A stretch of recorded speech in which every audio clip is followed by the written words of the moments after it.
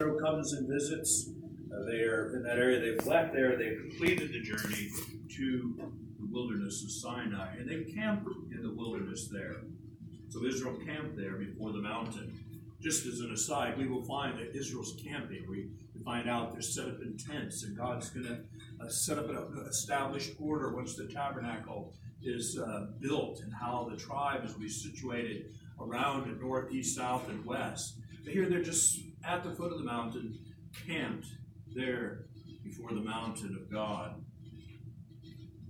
It's at this point that what God had said, let my people go that they may serve me, that it begins. They're really coming to the point of service. They're going to be instructed in this service. And isn't it remarkable that Moses goes on to communicate to them that God says to these people that they are to be a kingdom of priests who worship their God, even the Lord who saves.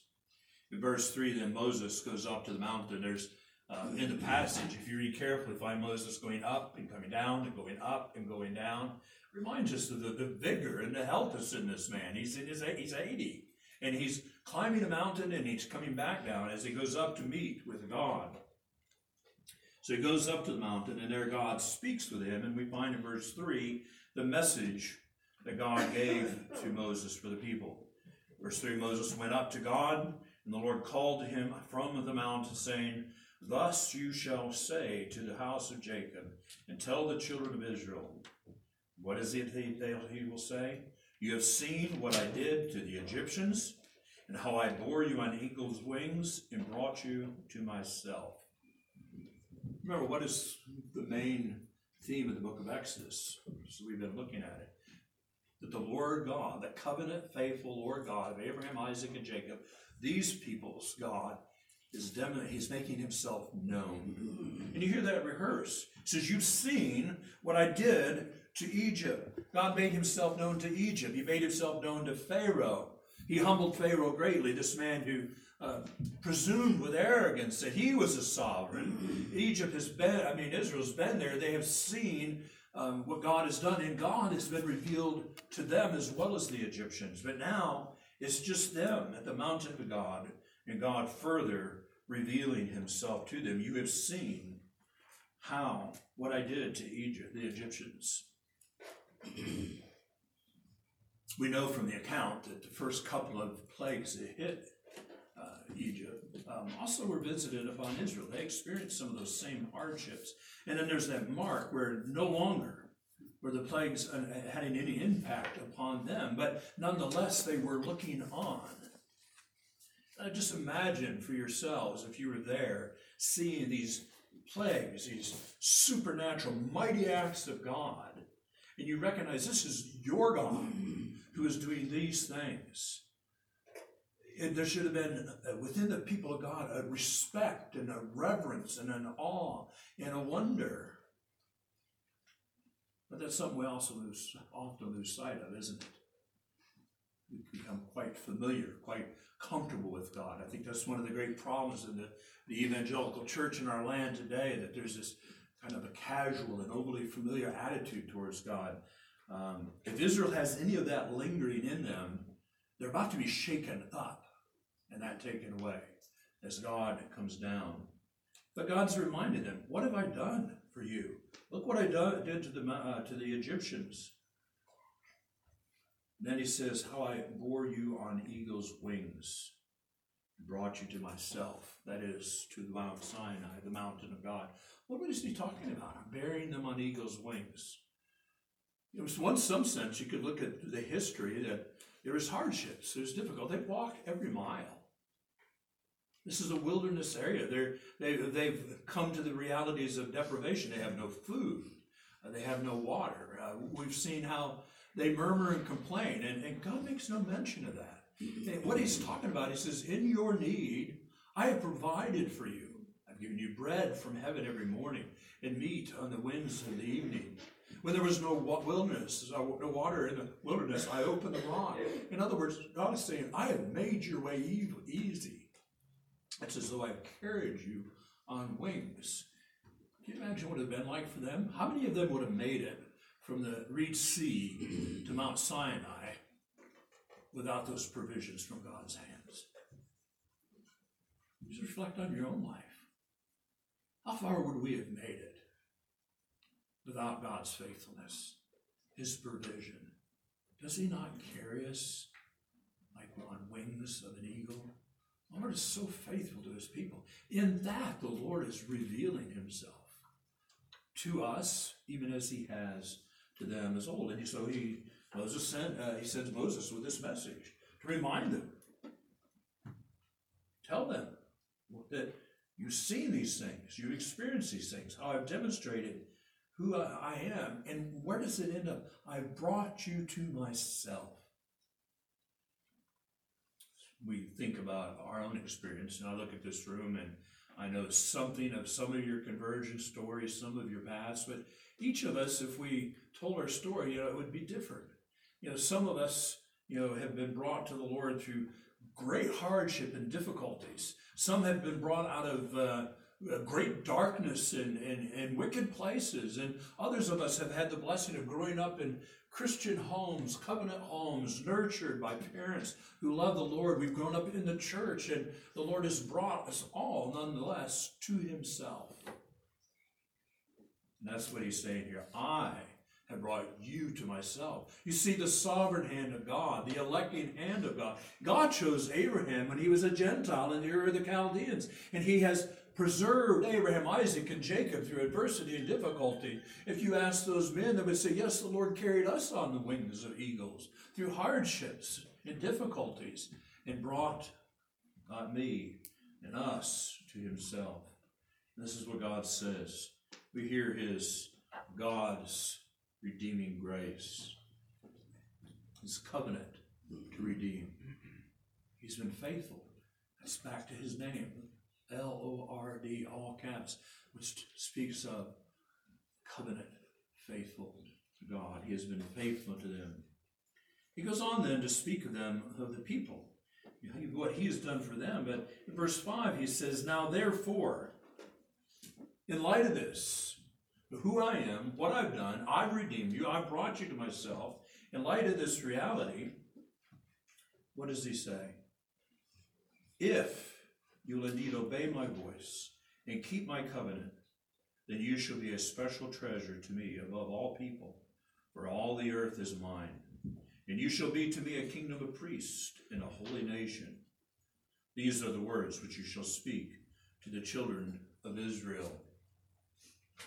So the Lord has been faithful. He has redeemed them. He's brought them out. They are a special treasure. He's reminded there's all the earth, out of all the earth. That's not just geography, mountains, hills, and valleys, and streams, but from all the peoples, the many people groups that are scattered upon the face of the earth. I have brought you, I have chosen you, even as I chose your father Abraham, and have made of him a great nation, even as it is this day. The Lord reminds them that it is his doing. Abraham, when God came to him, we're told in Scripture, Paul writes of this in Romans, Abraham believed God, and it was accounted to him as righteousness. It was credited to his account as righteousness, that he believed God. We understand that he was justified. And how do we know this? What was the proof that Abraham was justified, that he was a new creature in Christ? He obeyed God. He wasn't redeemed because he obeyed because he was redeemed. Now, God is saying to this people, I've redeemed you, I've brought you out. Now, will you obey my voice? He's calling on them to obey him, to keep his covenant, to be faithful. And he says, if you do this, you shall be a kingdom of priests and a holy nation. You see that same condition with the promise that God made to King David. He says, you will have a son to sit upon your throne down through all the generations if they will keep my commandments, if they will walk in my paths. And we know from the account of the record in the Kings that David had several sons that were faithful, and there were some that were not. And yet the Lord preserved, of course, the culmination, the fulfillment was in the coming of the Lord Jesus Christ, David's greater son, who even now is seated on the throne of David, as if in some marvelous way. The throne of David is the throne of God. God has kept the promise, and Christ reigns. The greater son of David reigns. And God is saying to these people, I will make you of a kingdom of priests. What do priests do? They worship God. Now, God's not calling all of the tribes of Israel to serve the sacrifices. We'll see as we move along that he appoints the tribe of Levi, particularly to act on that behalf. But nonetheless, they are a people, as a people, who can draw near to God to worship him. That's why he's brought them out of the bondage. That's why he's brought them to himself, that they could worship him. And he says that you're a holy nation, set apart, holy, distinct, different. God is said to be holy, holy, holy. He's unlike us. He's unlike any other. He's completely distinct and separate. And yet God is saying, you, out of all the peoples of earth, will be holy, set apart out of all the people of the earth, unto me, a holy priest, my people. And therefore, you should obey me. These are the words of Moses, God, that Moses was then to speak to the children of Israel. Verse 6. He says, these are the words. You shall speak them. He's putting a word into Moses' mouth. Moses is a prophet. Moses is a priest. Moses is a mediator. And we see very much in this passage, Moses as mediator. He goes up, he meets with God.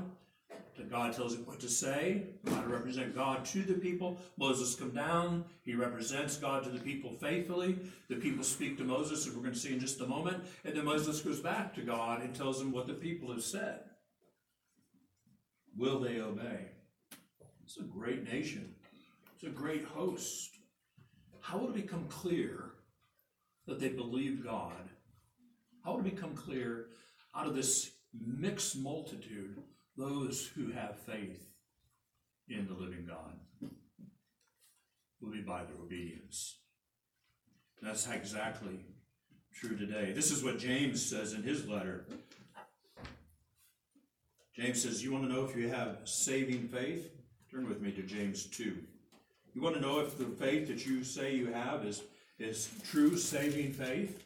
James gives this example, and he also cites Paul, cites Abraham, as we just heard how Paul does. James 2, we find, if you sum up what James says here, saving faith obeys.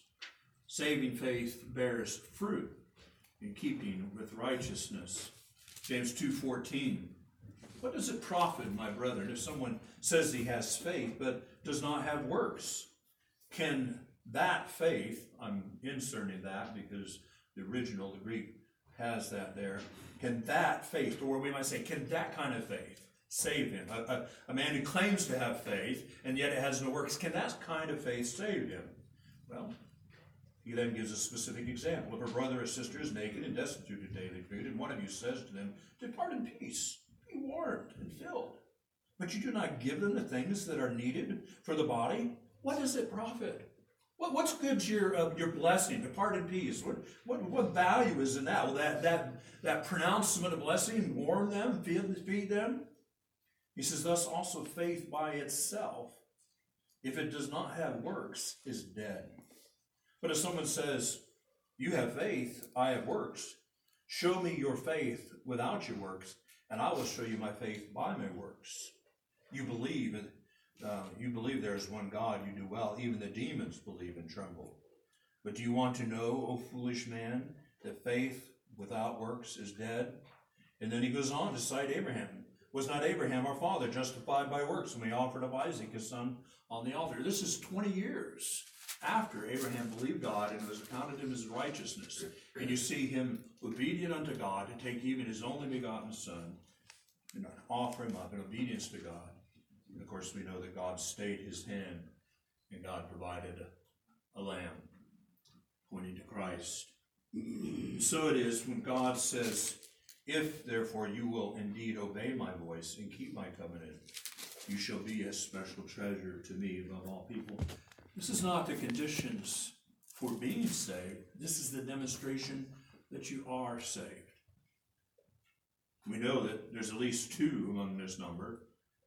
I'd argue more, Moses, Aaron, and sister Miriam, Caleb, and Joshua.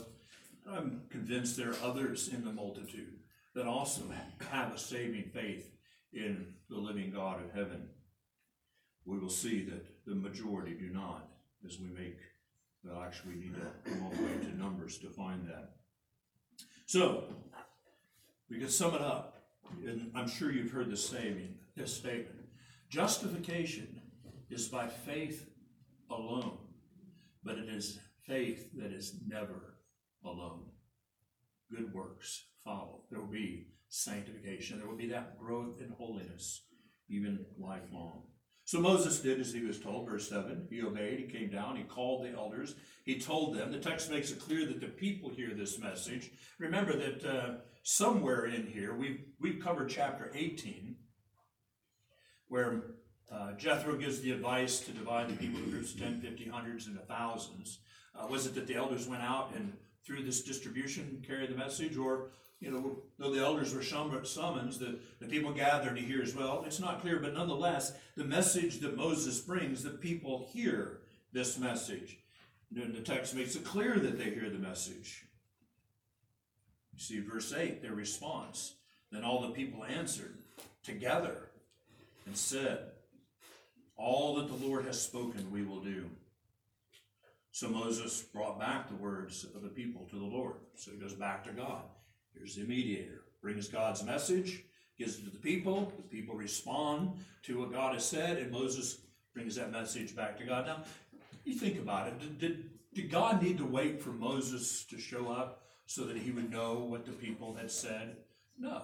God knows all things. He hears all things. He sees all things. But we're seeing this play out as God is showing us what a mediator does. Because Moses is pointing ultimately to the Lord Jesus Christ.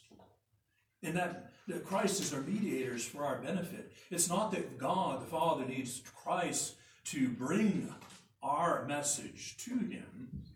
He knows all things. He hears all things. He sees all things. His eyes rove throughout the world. There's nothing hidden from the sight of God. And yet God has appointed for us to have a mediator. Is that not a great comfort? We have a greater mediator.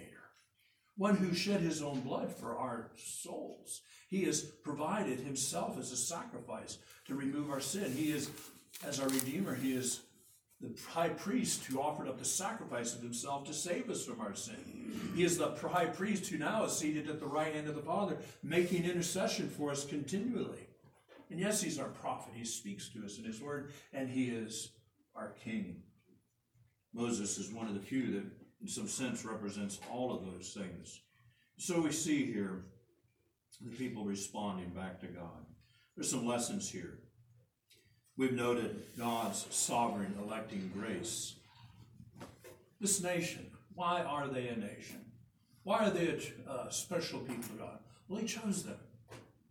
Beginning with Abraham, he chose them. He has called them out from all the people, and he set the terms of their covenant relationship with him. He has made covenant commitments, and he has made covenant promises, and he has fulfilled them, and we see him continuing to fulfill them. And in that context, then he sets the terms of the covenant of what their responsibility is, to obey him. It's the Lord who's redeemed them from bondage.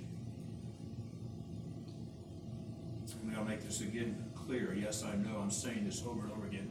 We need to understand it. Their redemption was not because of their obedience. God sovereignly saved them and brought them out.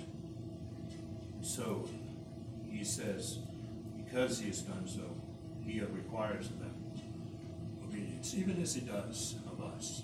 That's why we come to the law every week, reminded of our sinfulness. We've not kept our covenant obligations. But we're reminded not that we should despair. We're reminded that we would remember we have a Redeemer, even Christ, who speaks on our behalf, one who has kept the law of God perfectly, that we would rejoice in him, that we remember that we are covered in his blood, that we are in union with him. So we also learned this passage about Moses, as I've been stressing, this mediator between God and man. Moses represents the people, God to his people, the people to God. This is his function as a priest. Throughout this passage, Moses literally goes up and down the mountain to meet with God. So we have a clear picture of one greater than Moses who came down from heaven, Remember in John's Gospel where Jesus makes reference that he was the ladder that Jacob saw, who came bridges between heaven and earth. He says, I am that ladder. It's a picture of him as a mediator, bridging the gap between us and God, which is a massive expanse between the holy God and us as a sinful people. And we see Moses going up this mountain, picturing that one who is greater, God the Son, who in due time from this point will be sent to redeem his people and bring them to God. We dwell now and that is completed. We have Christ as our mediator. We're not looking to a mere man to mediate on our behalf. We have Christ who has gone before us. How is it that Christ can do this? Because he shed his own blood. It wasn't the blood of the lamb put on the doorpost. It's his blood that was shed. Therefore, he can purchase us and secure us and bring us to God, that we can be washed and cleansed, and that we can be God's people, and indeed a holy nation. Christ is our high priest. Yesterday at Presbytery, we always have a worship service, and one of the texts that we took up was Psalm 110, and it speaks to this very reality that Christ is our priest. There we read, the Lord, this is all capital, the covenant-faithful Lord, has sworn and will not relent, speaking to his Son, you are a priest forever, according to the order of Melchizedek. That mysterious and interesting priest, the king of Salem also, that Abraham meets after the victory over the armies, and offers an offering up to this priest. Record of his beginning, no record of his ending. It's as though he's an eternal priesthood, and that's Christ's priesthood. After the order of Melchizedek, an everlasting and enduring priesthood. He is the only mediator between God and man. It's only because of what Christ has accomplished that we can assemble together here in this place. God has brought us out of the world. He has chosen us and brought us together to meet with him.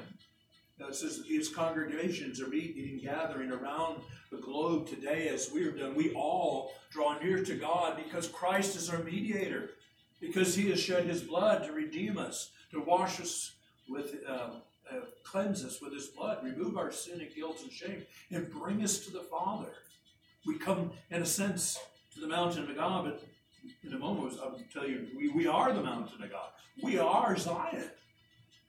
God dwells in our midst because of what Christ has done. So, just a quick review. Verses 1 through 8, we've seen the circumstances, the time and the place. We've seen the Lord's gracious salvation recounted again. We see the Lord call to those who he has saved to obey him. And we hear the people's agreement. All that the Lord has required, we shall do, they've said. Sisters and brothers, here's a picture of a greater salvation. We were not slaves with a whip at our back, laboring at the brick kilns, making bricks for an overlord in a foreign nation. No, our slavery was much greater. We're in the bondage of sin, and God has brought us out of that. He has secured for us an eternal salvation, not just delivered out of Egypt to bring us into a land flowing with milk and honey. He has brought us out from under the wrath of God to bring us ultimately home to heaven, as it were, to take us from where, like Adam was driven out of the garden to the east. God is bringing us back to himself and his Son. The great exodus is being accomplished by Christ, that ultimately we will be in the presence of God in the eternity, even heaven, forevermore. Is that a reasonable thing then for God to call you to obey him? It certainly is. So great a salvation, freely given, not by works. God says, now that you're my people, obey me. By his grace, in full reliance upon the Holy Spirit, have you agreed to obey him? That's the commitment we make after God has accomplished this salvation. And indeed, because of this so great salvation, is it not right that we worship the Lord? There's no other like him. He alone is God. He is worthy of our complete devotion, our wholehearted worship. It brings us then to the second point, the consecration of God's people. They're there at Sinai. God is going to meet with them. So God makes a commandment where he gives instructions.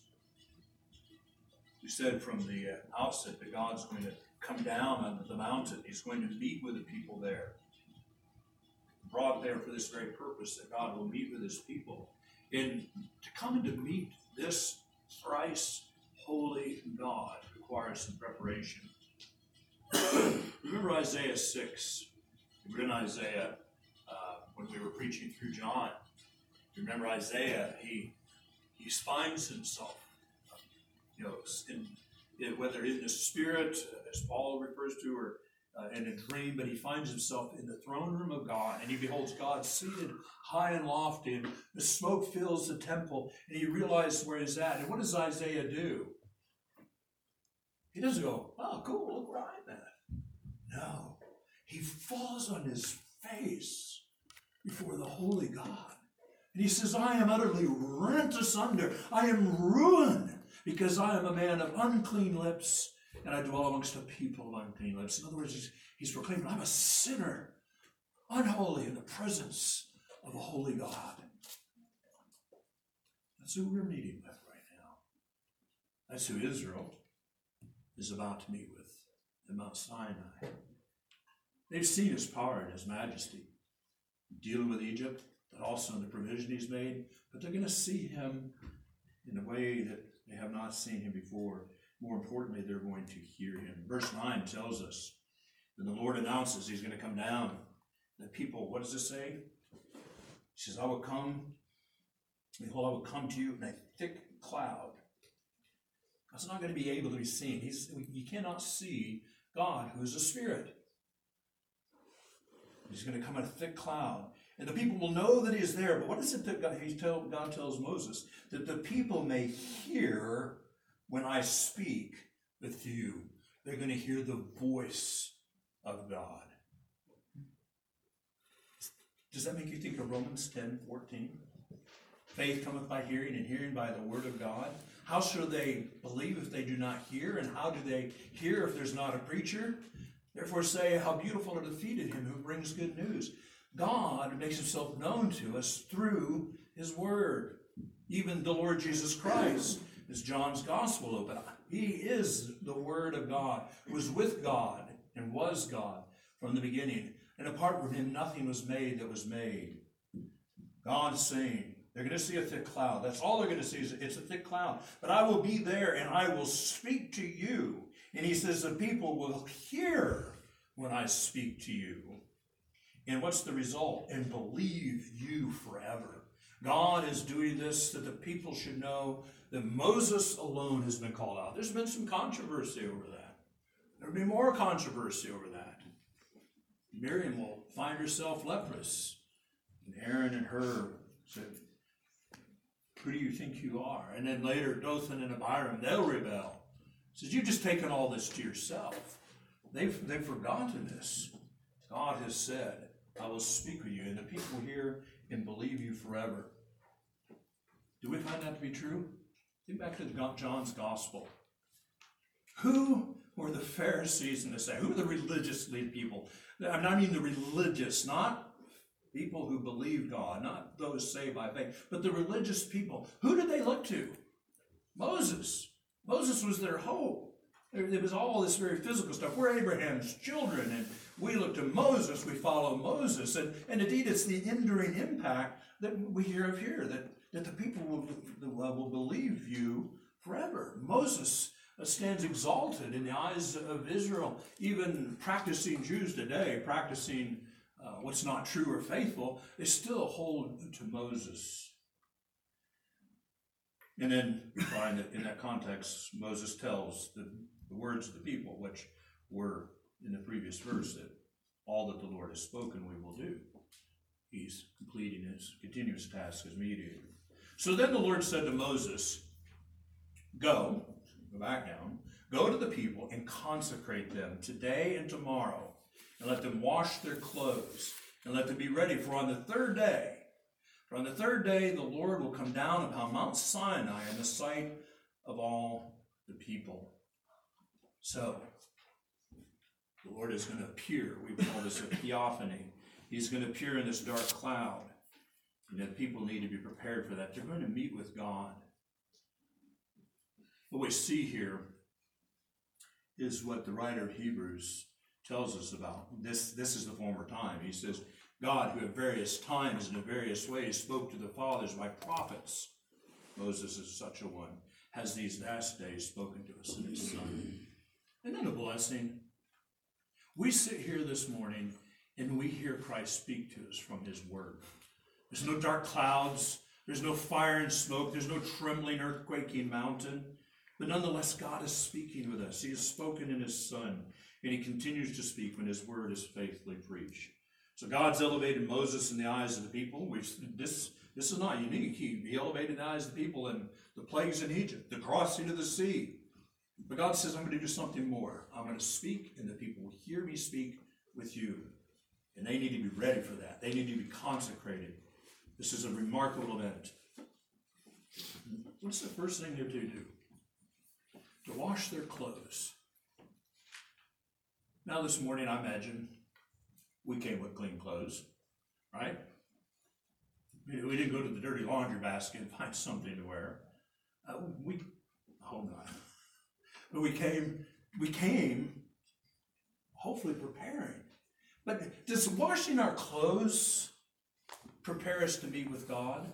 Or should we consider that this washing of the clothes is to speak of something more important? The preparing of the heart. Why do we wash clothes? Because they're dirty. And how are dirty people need to be consecrated? They need to be washed. God's beginning to teach them. Remember, they've just come out of a land of idols, idol worship. And the Lord is beginning to teach them. They're in the school of Christ, we could say, and they say, wash your clothes. Give them the sense of their uncleanness. And then they're going to meet with their God of heaven.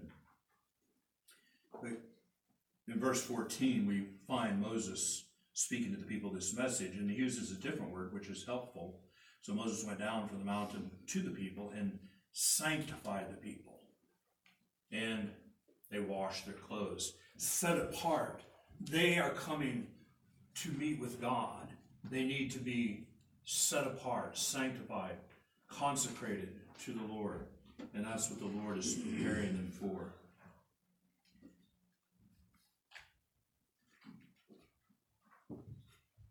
Remember the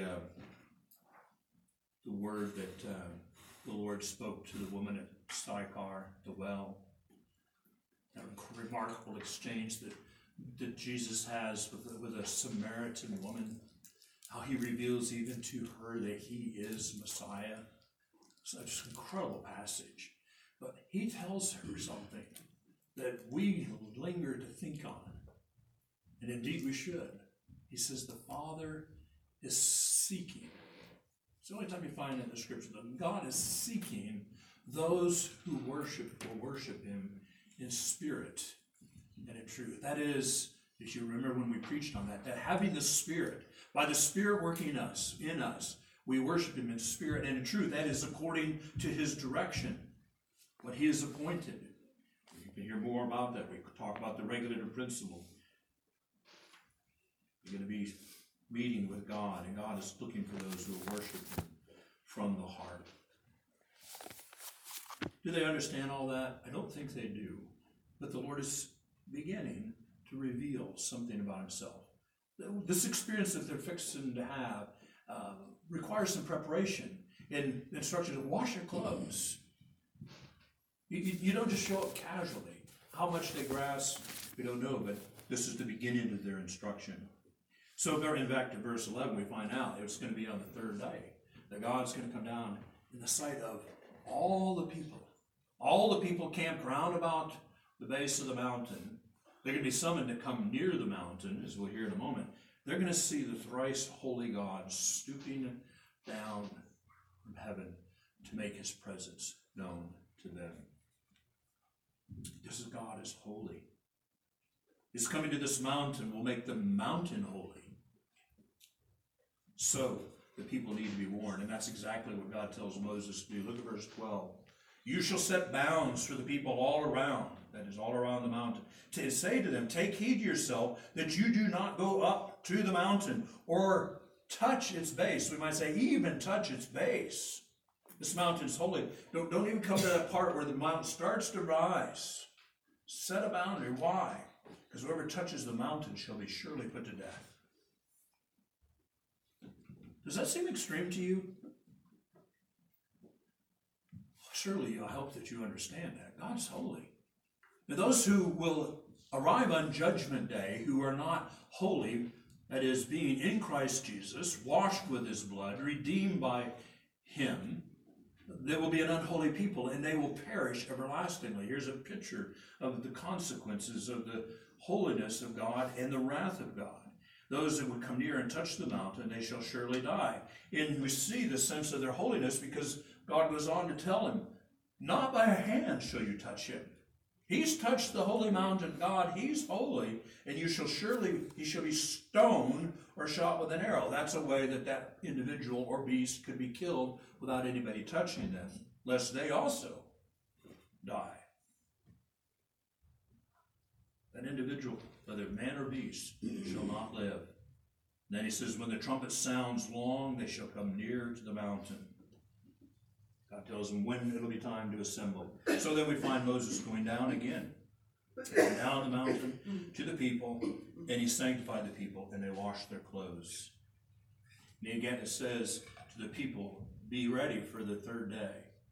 Do not come near your wives. I think that probably from the passage, to set a boundary, that Moses mercifully put markers, so that people aren't wondering, where's the mountain start? Before they went and drove stakes in the ground, but I think God said, set a boundary. That he made it clear to the people. What would we do today? You grab a can and aerosol paint and spray a line of where the limits are. But in some way, Moses made it clear to the people. That would have been a mercy for them, so they didn't have to wonder. But I can imagine whatever that marker was, however he set the boundaries, that the people stayed back from that. God is holy. Our God is holy.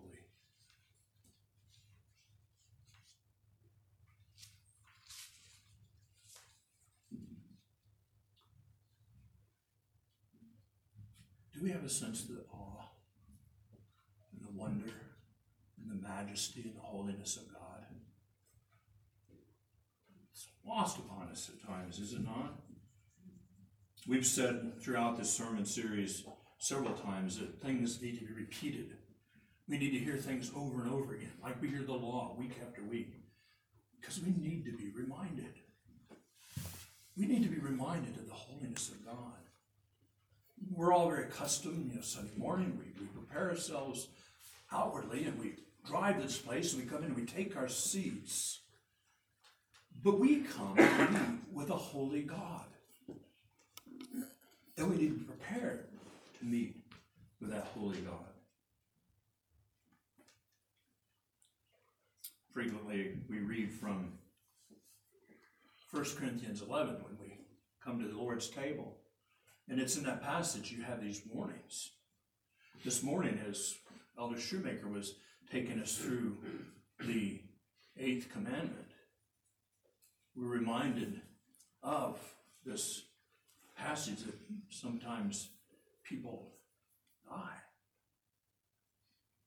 The death is, it was the 8th commandment, it was the homily from the 1 Corinthians. And he talked about baptism of the dead and the resurrection and so forth. I was thinking about this passage. There's a danger of dying. I was thinking how that ties in with 1 Corinthians 11. What does Paul say? Examine yourself, that you don't eat and drink in an unworthy manner. He says, for this reason, some of you are ill and some sleep. That is, believers who have died in the Lord. That's referred to as a sleep. It's not a death unto eternity, but they have fallen asleep and they've died because of an indifference or a callousness or a carelessness in coming to the Lord's table. And when we come to worship, we should always be prepared to come to the Lord's table. For one reason, we're a congregation that we practice weekly communion. And so I would say to you, if you want to know whether you're prepared to come to worship, ask yourself, am I prepared to come to the Lord's table? Have I examined myself? Have I considered the walk with the Lord? Are there sins that need to be confessed? Are there people that I need to make peace with? Oftentimes in our own households. Am I prepared to meet with the Lord? We are to consecrate ourselves. Yes, we should come and we should do that with a boldness. We should do that with a confidence. We should do that with a joy. Why? Because Christ has given himself as a sacrifice for sin. And he has promised that if we will confess our sins, he is faithful and just to forgive us our sins and cleanse us from all unrighteousness. He is the one that makes us prepared to come to worship, but we need to seek him.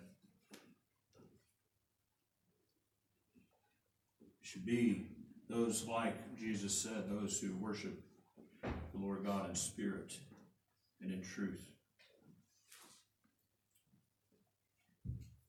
We cover the second commandment regularly. It's the regulative principle of worship, where it's said that God says, you're not going to don't make carved images of me. Don't make any likeness of me, of anything in the heavens and the earth below, or in the waters of the sea. Don't make anything like me. He's regulating how we worship him. And this is just the beginning of the Lord revealing that to the people. Don't come casually to the mountain of God. Prepare yourself. In time, we're going to see the instructions for the building of the tabernacle. The tabernacle becomes, as it were, the portable mountain of God. God is going to, in a sense, put his name and his glory in the tabernacle. And as they go, the tabernacle will go with them. It's as though they're taking the meeting place of God with them. God condescends to go with them through their wilderness journey and bring them into the promised land. And this is an enduring principle. When you come to the tabernacle, that you should come prepared. You should consecrate yourself. Because God is a zealous and jealous God for his worship.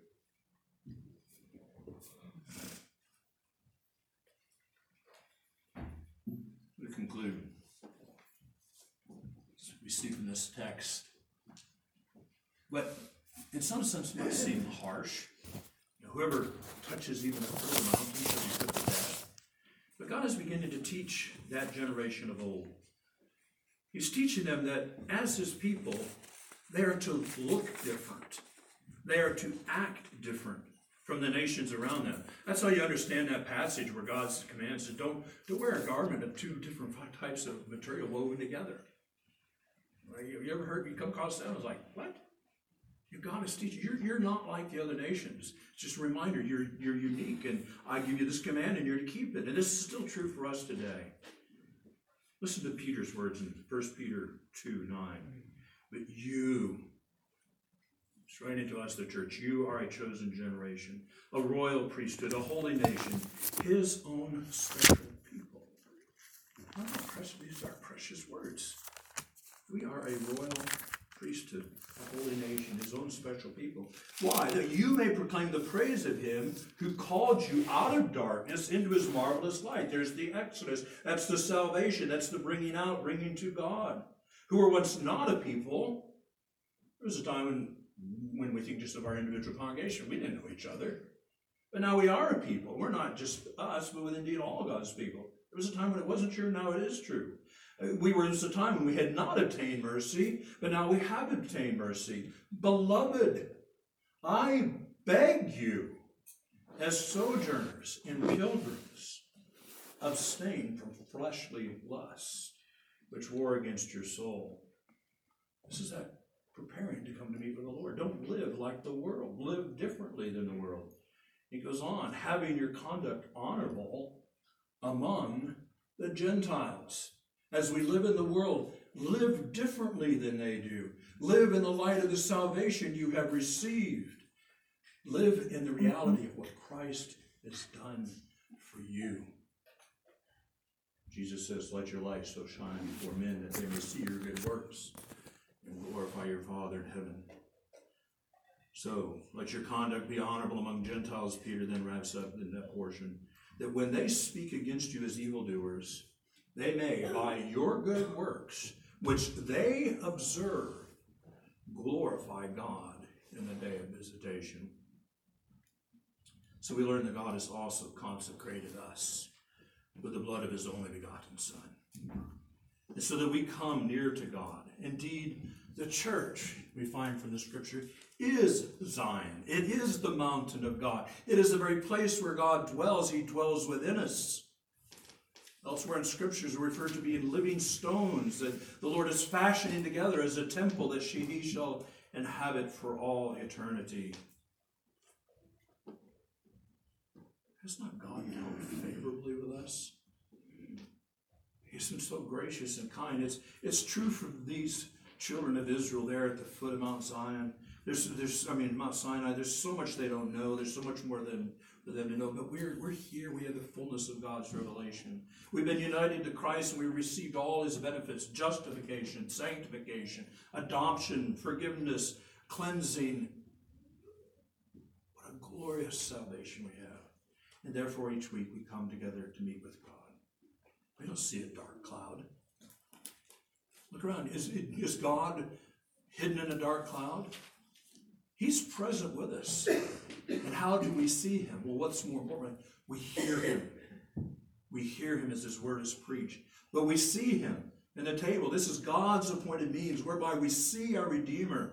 He says, this is my body. This is my blood. This is the picture that God has given us, that we would remember him until he comes. Do this in remembrance of me. And as we come to the Lord's table, he continues to consecrate us. It's a means of grace, so that we can live amongst the Gentiles, and that they will see our good works. Are you hungry? Do you need to be fed by Christ? Then we'll come to the table. Christ is here to feed us. Amen. Let us pray. Father in heaven, we thank you for this ancient text and these events that happened so long ago. Lord, they seem so distant from us. And yet, we're very much connected to the same realities. We were once not a people, but now we are a people. We were once far from you, but now we draw near to you week by week as we come to worship you. And we too must consecrate ourselves. Lord, we thank you that you can command these things because of what Christ has accomplished. And therefore we have a hope that the work that you have begun in us, you are completing it against that day. That we should not despair, but that we would draw near to you. You promise that when we draw near to you, you draw near to us. Lord, we no longer look for a Moses to go up the mountain to you, but we come to you in Christ Jesus, anywhere and everywhere and at any time. Our mediator is with us. He makes intercession for us. Lord God, we bless you and praise you for these things, for Christ secured them on his cross. We pray in Jesus' name. Amen.